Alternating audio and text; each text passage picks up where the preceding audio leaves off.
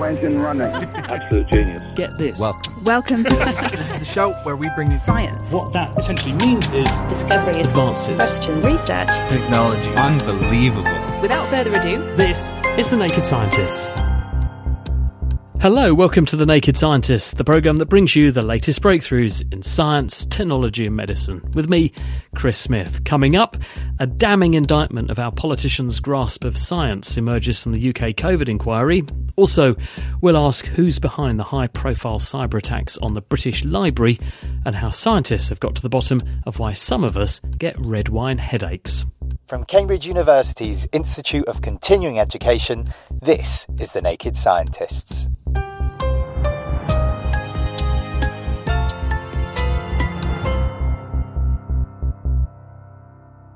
First this week, the COVID inquiry here in the UK has been hearing in recent days from some of the country's most respected scientists, including Sir Patrick Vallance, who served as the government's chief scientific advisor during the pandemic.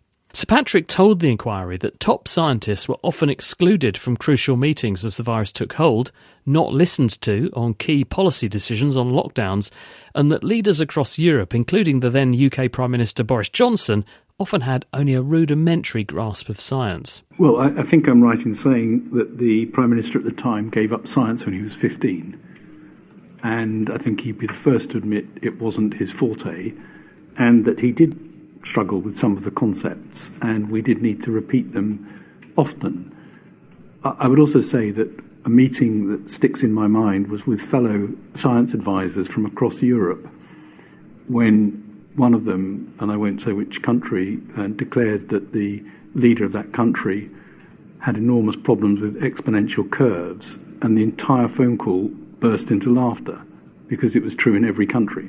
So I do not think that there was necessarily a unique inability to grasp some of these concepts with the Prime Minister at the time, but it was hard work sometimes. Patrick Vallance. To explore this further, I've been speaking to Dr. Julian Huppert, who's a chemist and a former Member of Parliament for Cambridge, as well as Charlotte Summers, Professor of Intensive Care Medicine at the University of Cambridge. Both were key actors in various ways during the pandemic, and Charlotte's also scheduled to give evidence to the COVID inquiry in due course. I asked them first about this issue of scientific literacy, as raised by Patrick Vallance. We don't need civil servants or politicians or any other group like that to be expert scientists necessarily. We need them to be able to understand science, how to use it, what it can do, what it can't do, and what use that will be.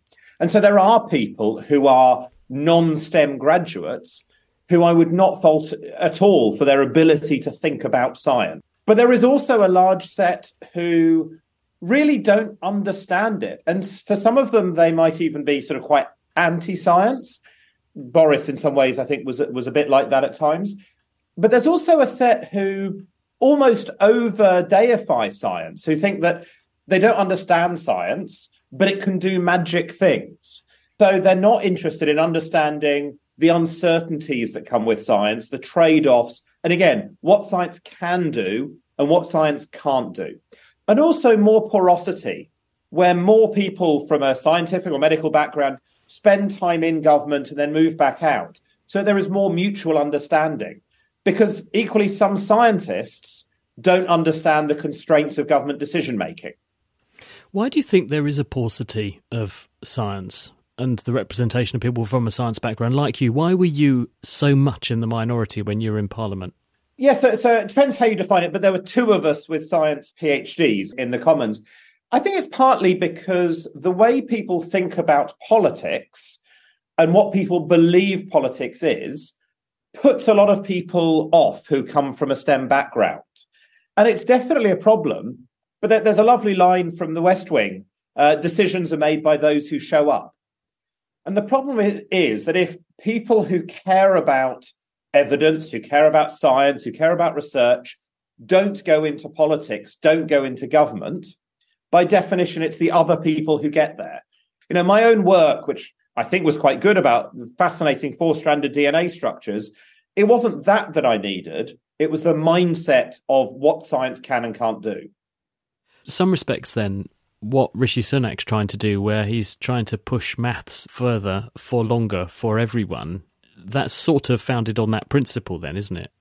Oh, absolutely. And there are many countries, Australia, for example, where they've had that for a very long time. I don't think he's wrong to try to encourage that. I think we do over specialize too early. The idea that at 15 you say, I will do science or I will not do science strikes me as absurd. So what's your view of the COVID inquiry? Do you think this is a massive waste of money, or do you think, and have you heard so far things which you think are useful and pertinent, notwithstanding the fact that your co-contributor Charlotte Summers will be herself giving evidence in one of the future modules? Well, I mean, that will obviously be the thing to buy tickets for. Absolutely. Look, it's important that we do an inquiry, we do it properly. I think there is an over legalistic approach to it, which I worry drags it out, and we can't learn all the lessons as quickly as possible. I'm pleased we're doing it. I think there's a lot of things that we should look into about how early decisions were made, not always with perfect hindsight, but to understand what do we learn for the future. So to me, it should be principally about lessons, not about blame. Would you share that sentiment, Charlotte? I would. I am on record as having written in the national press that I am somewhat dubious about whether the history of national inquiries into all sorts of things has led to fundamental changes in how we would deal with similar events going forwards.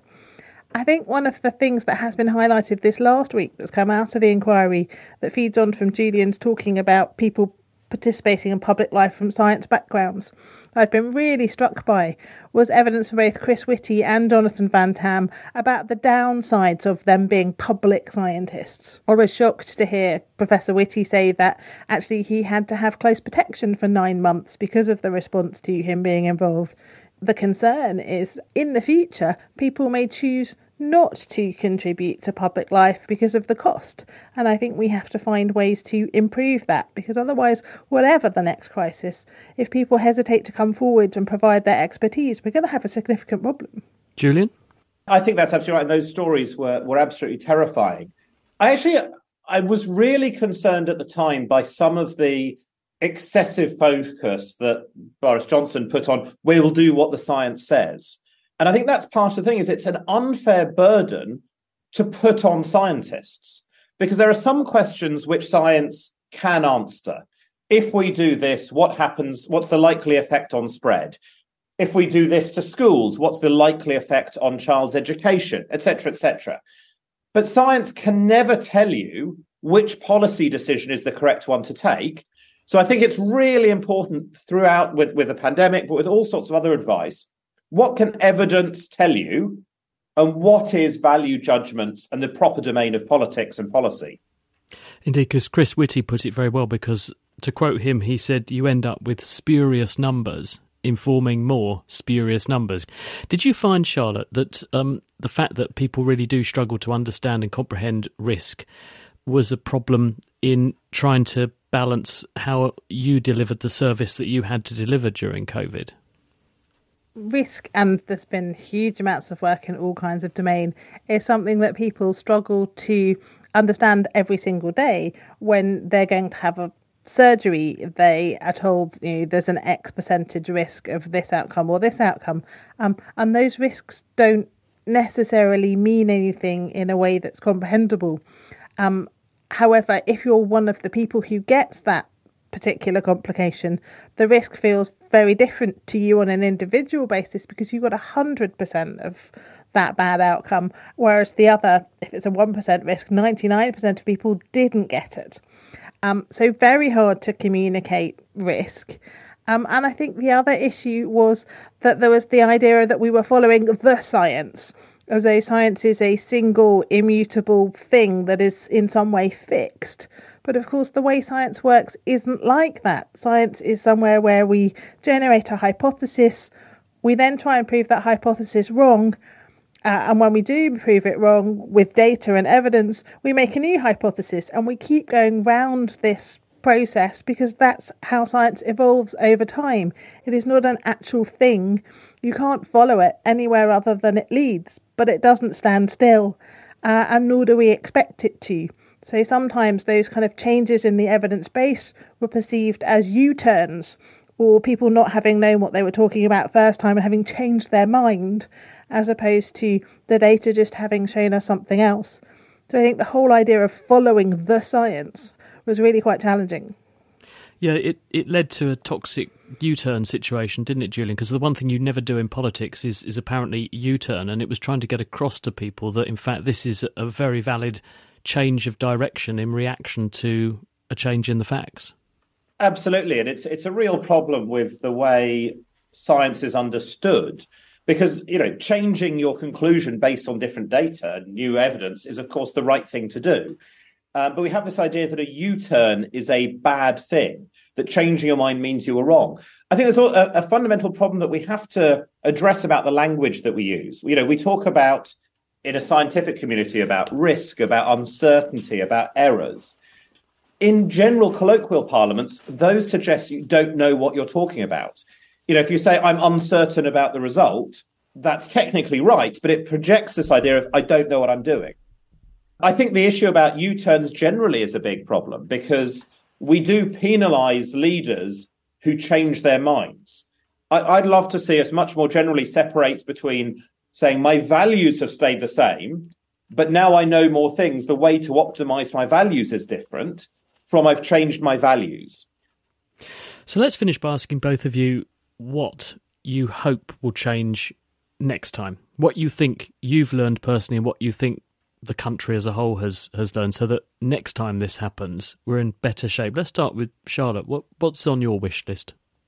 The public communication of science and the setting in which this outbreak happened in the world of social media, real-time news.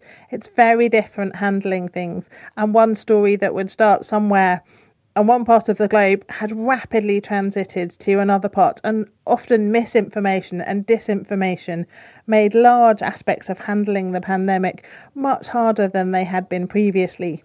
And so I think what I would like to see is that actually as scientists, we have an obligation to communicate better about what we do.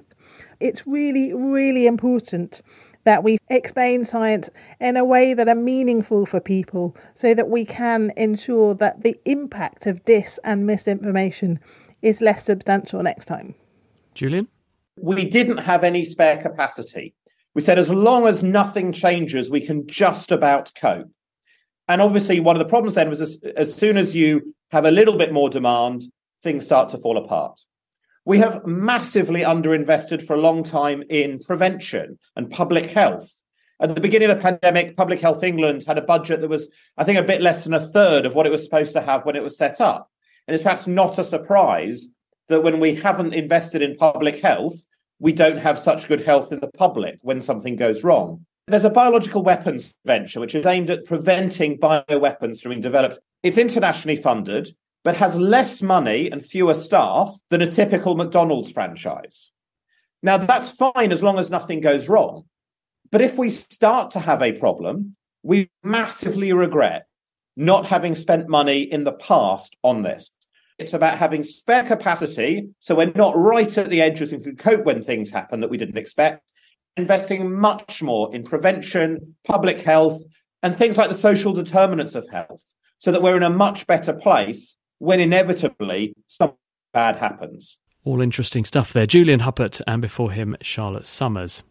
The British Library has said that a cyber attack is behind a major outage that's still affecting services across several locations. Their website, which is used by millions of people every year, was taken up by criminals at the end of October.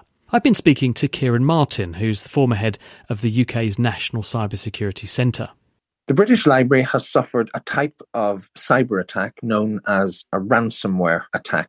It's when a bunch of criminals hack into a network and they do one of two things to the network. One is they lock you out of it, and the other is they steal some data. And if they lock you out of it, it's really hard to function. Your network, you just can't get in. They demand a ransom. That's why it's called ransomware. They say, pay us some money and we'll let you back into the network. We've got a key. And if you don't pay that, then you won't get back in. Now, it's clear the British Library haven't paid. So now they said, we've taken some of your data, not clear what they've got, and we're going to sell it to other criminals. So you better pay us now. And again, the library appear not to be paying. That little bit about the data is not really visible. What is visible is the fact that if you go into the British Library, and obviously thousands of academics, their important work depends on access to the British Library's network, it's not been working for several weeks. Goodness. And is this part of a general trend, or is this just one of those very unfortunate one-off things? This is part of the biggest problem in cybersecurity. You know, we talk a lot about some of the big catastrophic potential threats of advanced AI and so forth, but this stuff's been around for years, and in the 2020s, it's got really bad.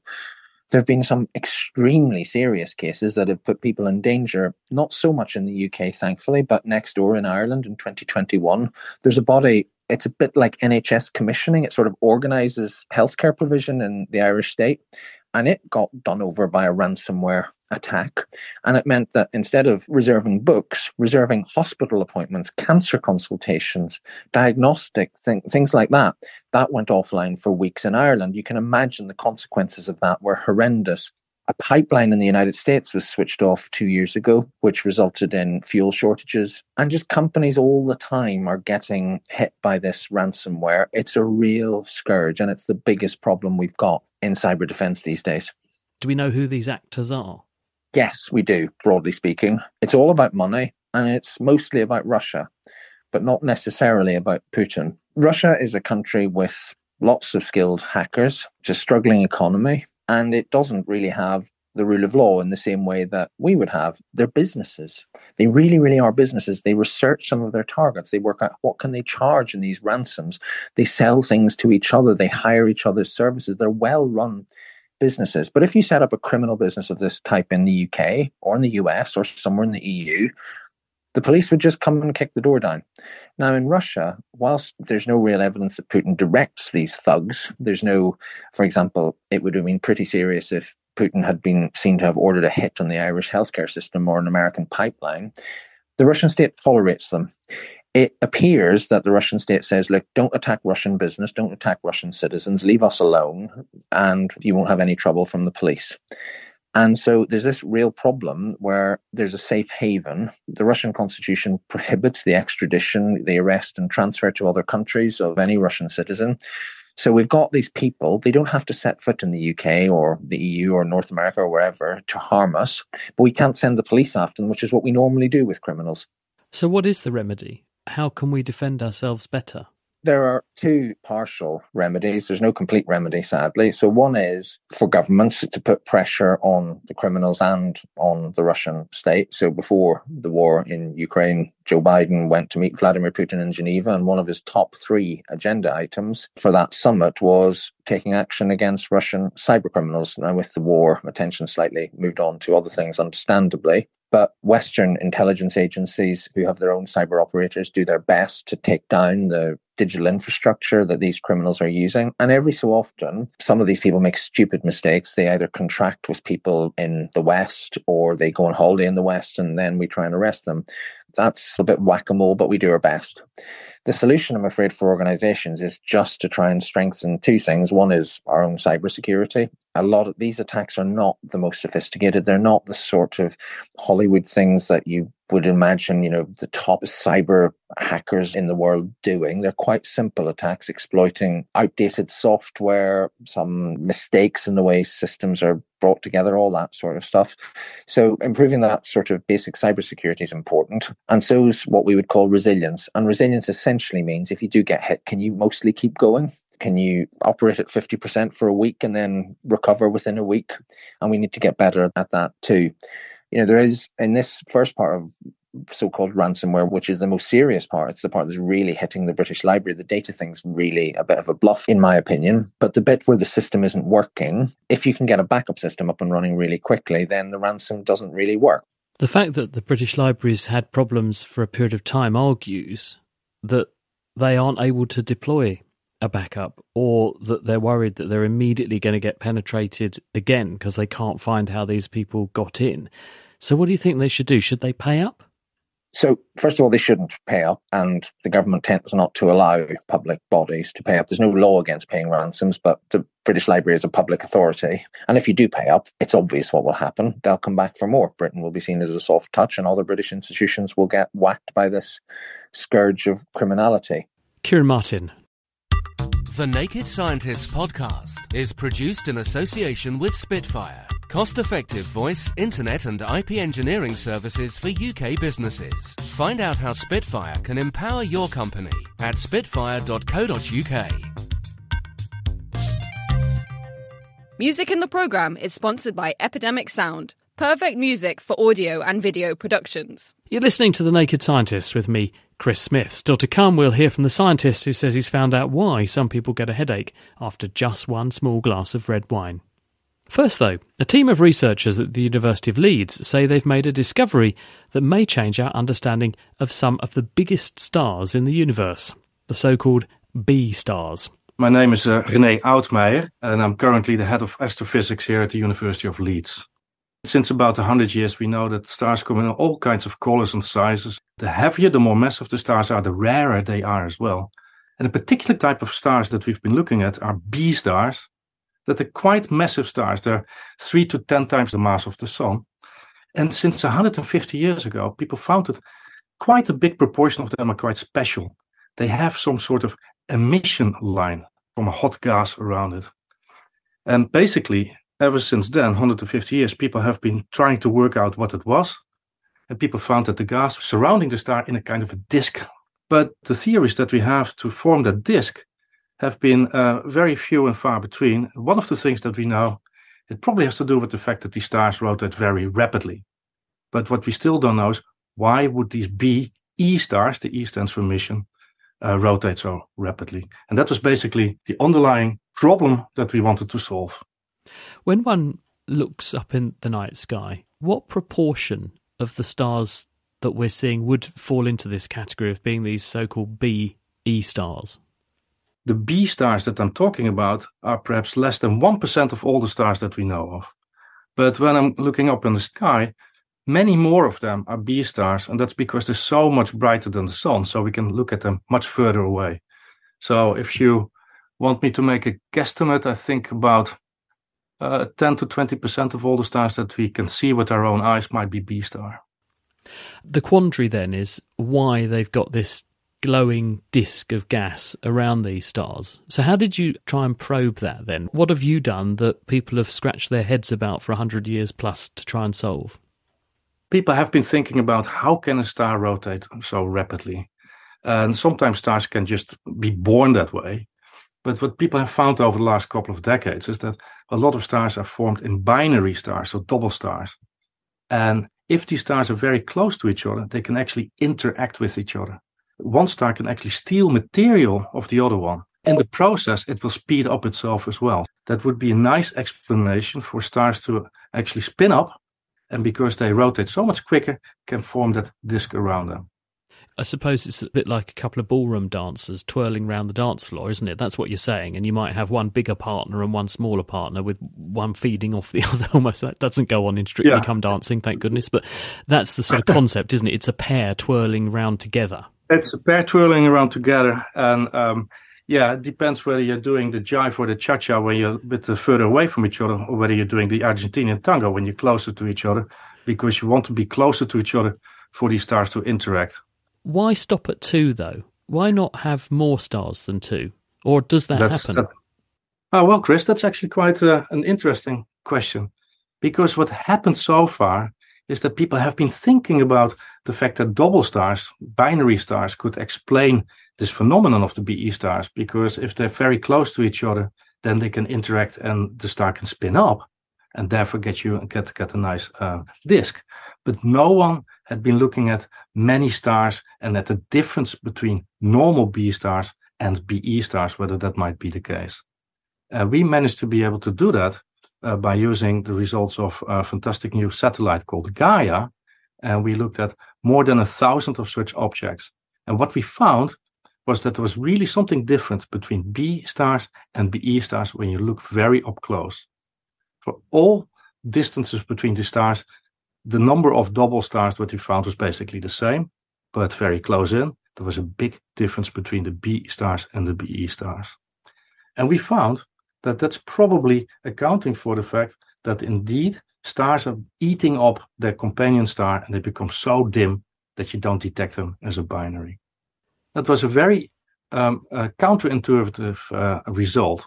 And then we started thinking about this, because what needs to be done for a binary companion to be eaten up? It needs to be close to the main star, the BE star. And it turns out that if you have a third star in the neighborhood, then the chances of two stars moving towards each other are so large that interaction almost becomes inevitable. So what we found is that at first there were ideas that binary stars might explain the idea that you can have a BE star with a disk around it. And we confirmed that, but it turns out it's necessary almost to get a third star to make that happen.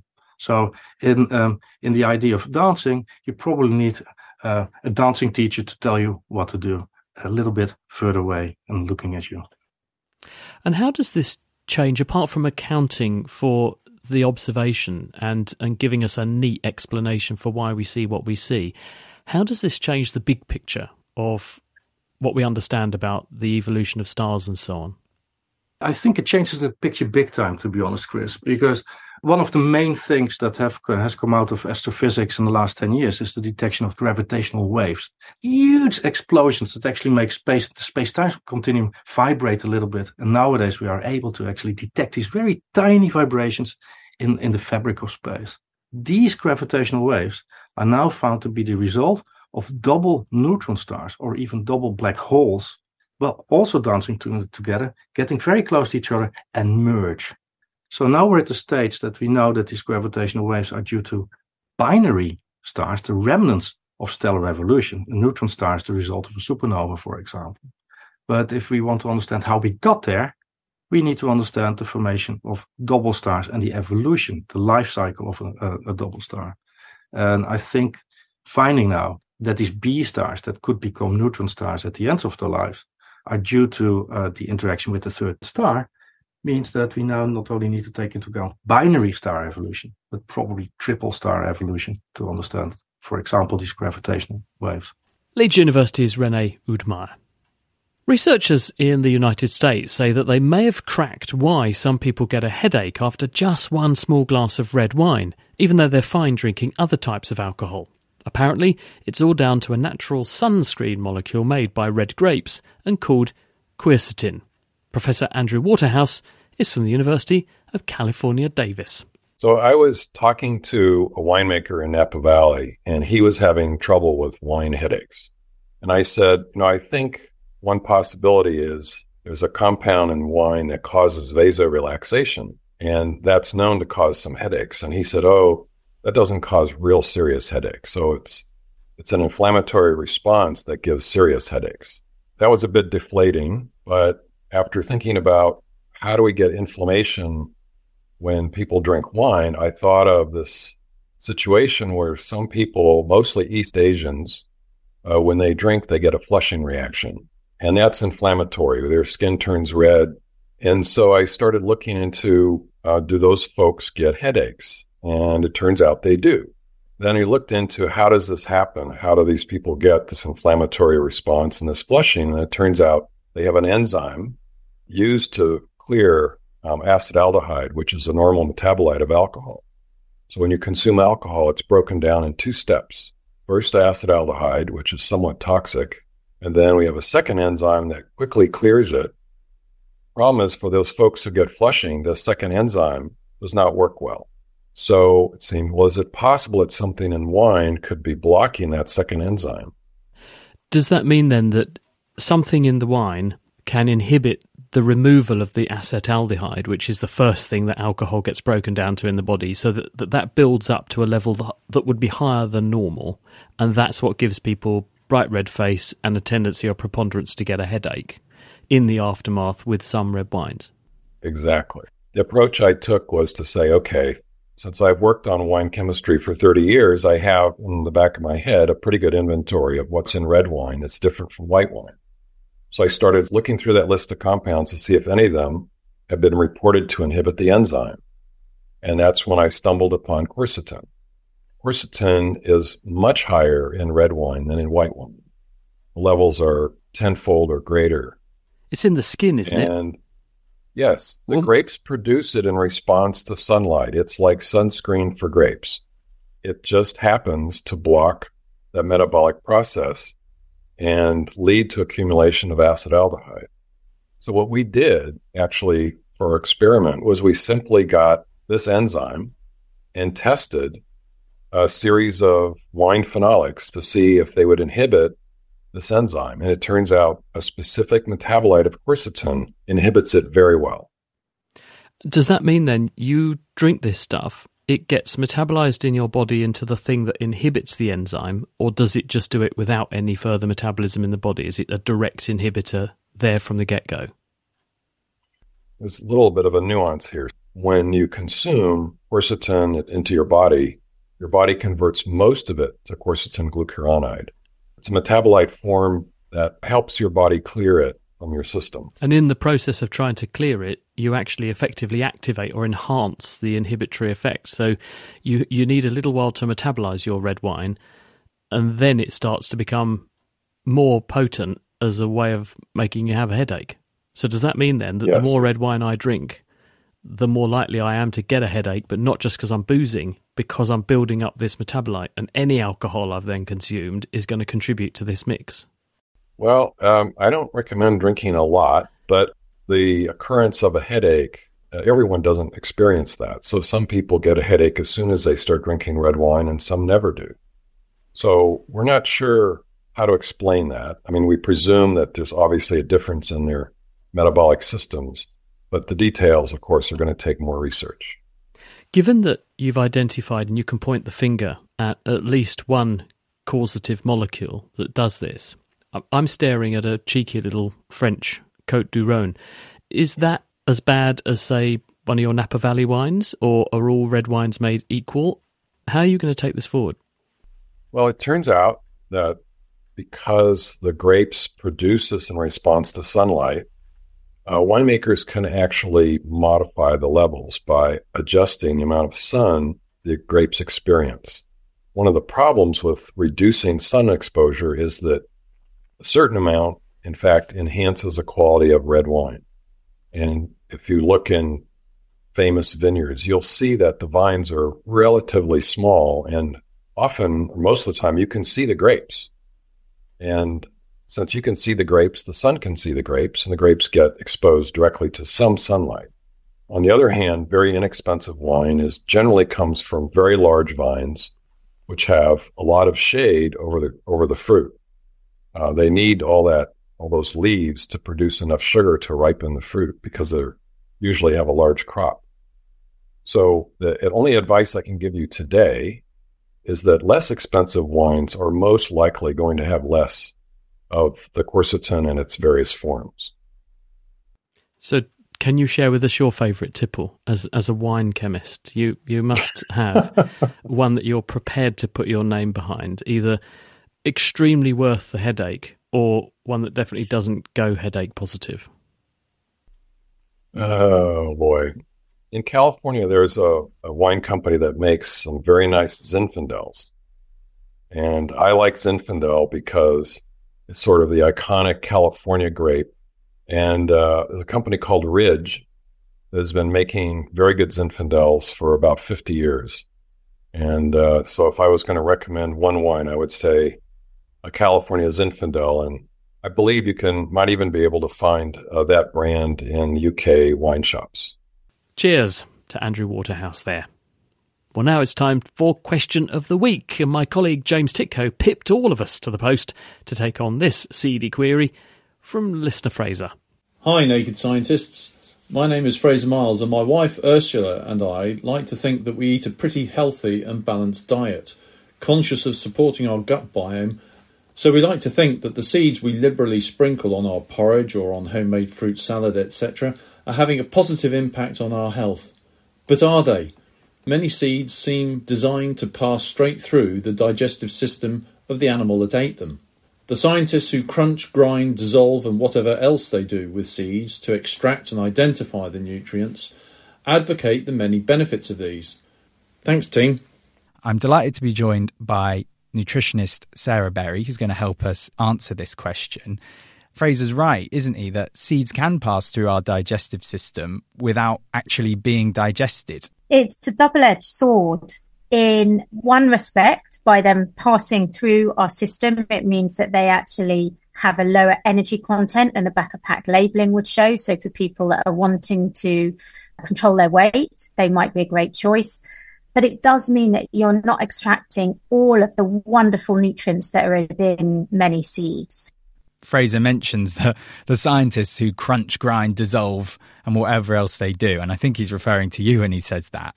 What do your tests reveal about the nutritional benefits of seeds, particularly, as he mentions it, in support of our healthy microbiome? Yeah, so I think first it would be good to quantify a little bit about how much actually reaches our large intestine. And this is something that I've been particularly interested in my research at King's.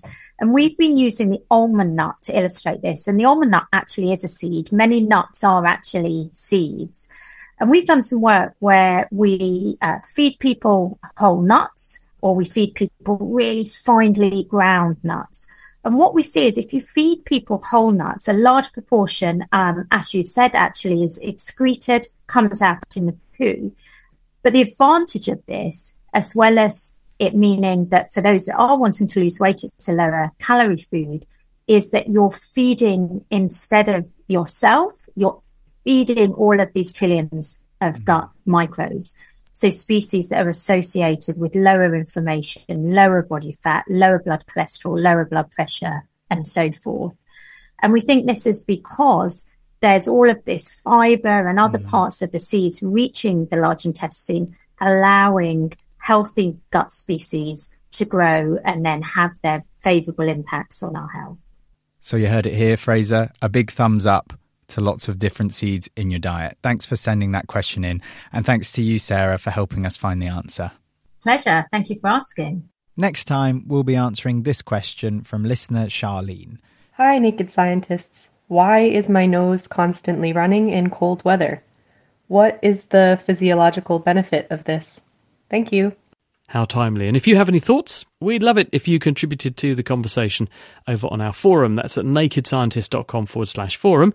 And if you have a question of your own or an answer for us, then send it in to chris@thenakedscientist.com.